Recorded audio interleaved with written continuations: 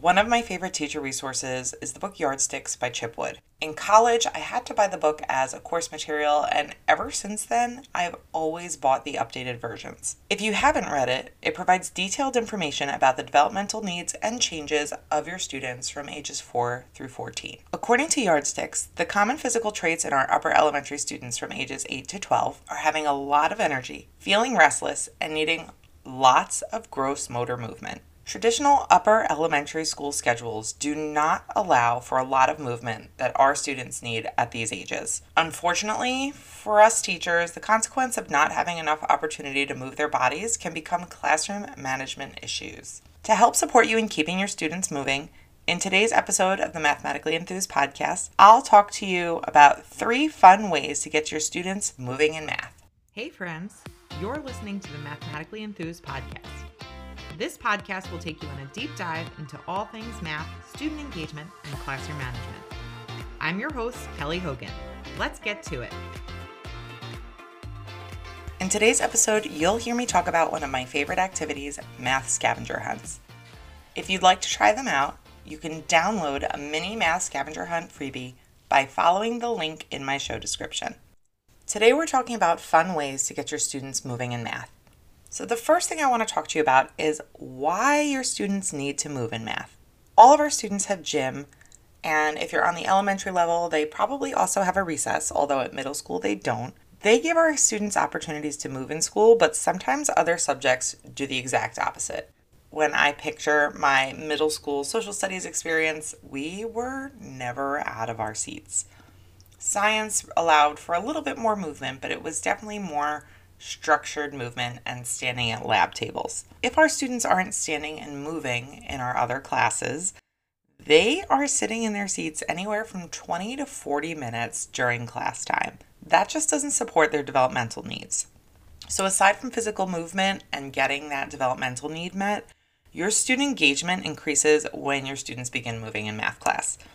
Movement equals energy, and your students' movement will add positive energy to your instruction and keep you and your students happy. Of course, like anything else, you always want to discuss your expectations before you start any of these activities and have a plan in place to regroup and start again if your students need a second chance. Once expectations are discussed, your students are ready to dive into any of these activities for a high energy, engaging day in math. Fun way to move number 1 is one of my favorites, math scavenger hunts. Math scavenger hunts are great because they can be either content or topic specific, or they can be a review. So if you want to use it to teach your first lesson of ratios, you absolutely can. Or if you want to wait to review the end of your unit, you can do that as well. When I'm setting up a math scavenger hunt in my classroom, I teach the routines and procedures. On my end, I prep the scavenger hunt by printing the scavenger hunt. Usually I print 2 sets because I like my students to be a little bit more spread out, and I tape them in alphabetical order around my classroom. Then I print a recording sheet for my students, and I assign them each a letter to begin at. The reason I assign them a letter to begin at is that our students naturally want to go to letter A to start, and I don't want everyone to start at letter A because I don't want them all moving on the same path at the same time. So let's say we start one of your students at letter C. Your student's going to answer the question on the letter C task card, and then they're going to search for their answer on one of the other task cards around the room. Once they find their answer, they can move on and they can continue and answer that question. If they don't find their answer, that's time that you can revisit with them and have them check their work, or that's time for them to self-correct and go back and check their work. When this is going on, I told you I'm a clipboard teacher. I love to stand in the middle of the room and monitor with a clipboard and kind of move in when I see my students need my support. Math scavenger hunts are super easy startup. It takes less than 5 minutes to teach your students how to do it, less than 10 minutes for you to prep before the school day starts, and once you have them prepped and ready, you can use them year after year so easily. Here's why you'll love doing math scavenger hunts with your students. Number 1, and one of my favorites, is that they're self-checking. Your students determine their answer and then they look around the room for it. If they can't find their answer, that's a signal to check their work and try again. I know I have students who love to say the answer isn't there, and usually I just remind them that the answers are all there. It's just that they've made an error in their calculation. You'll also love classroom scavenger hunts because they're easy to monitor. You can stand in the middle of the room and move around when you see your students are stuck or see a lot of students clumping around a specific problem. That's a cue to you that that problem is challenging and perhaps will require a little bit of review. Your students will love math scavenger hunts because they're moving, and that can feel very different in math. Scavenger hunts also create an opportunity for group or partner work. So if you'd like to have them work in groups or partners here, this is a great opportunity to do that for your students, and we know they're always asking for that.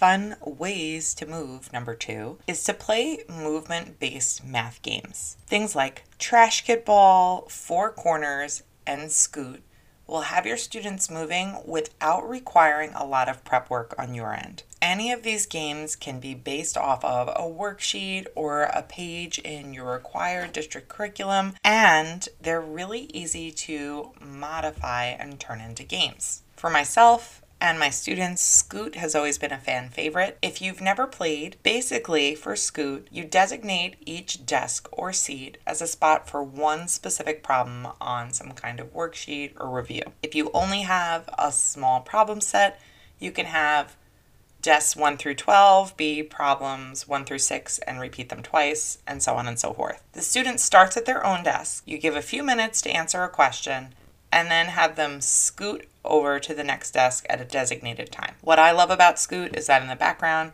I like to play some school-safe music, and when kids are done answering their questions, they're always kind of boogieing around the room a little bit, and that really brings up the energy in the classroom with really minimal prep for you. Similarly, Trash Get Ball could be used with any problem set you want it to be used with. It plays to your students' competitive nature, and who does not want to shoot their paper dunk style or layup style into their trash cans? We know our students are doing that anyway, so why not gamify it and play to their competitive nature and divide them into teams? Four Corners can be great during test review season because many of those problems are multiple choice, and you can easily divide your classroom into your 4 corners for A, B, C, and D, and have your students work through specific questions and then move to the corner of their choice.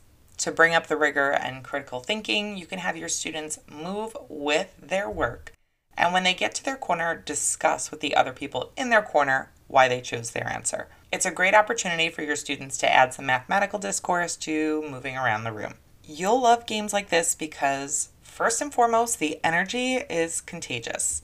Your students are engaged, and there's options for group, partner, or independent activities depending on what you feel like doing that day. They are all easily done as group, partner, or independent. Your students will love games like these because it plays to their competitive nature. I know, especially in 6th grade, if it was a game and somebody could win, my 6th grade students were all about it. It also takes students out of worksheets in a standard and traditional way and into some math play. Fun way to get your students moving in math, number 3, is the 360-degree classroom. The only way I was able to try this one was during my time as a math AIS teacher, and the reason for that was because of the layout of the room that I was working in. The idea behind the 360-degree classroom is to have our students work by standing on all 4 walls in the room. If you have multiple whiteboards, you're already set up for this. You can have your students stand and write on your whiteboards and work their way through their math, either in small groups or independently, writing with a dry erase marker. Because I'm aware that all classrooms are laid out differently, and often we have walls that have structures or items for use on them, there's some alternative ways we could do this without having whiteboards on all 4 walls. We can add poster paper to almost any surface.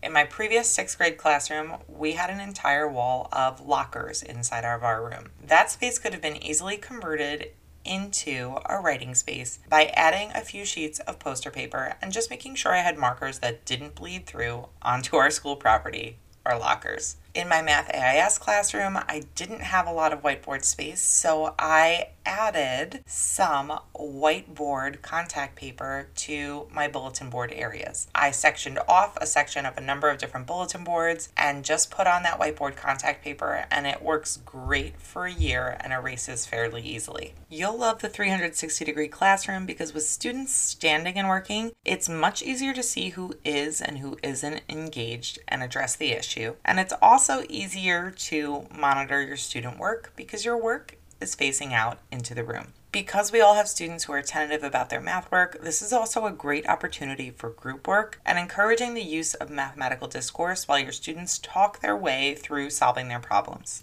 Your students will love the 360-degree classroom because it's collaborative work and it's talking time for them, and because they get to feel like the teacher.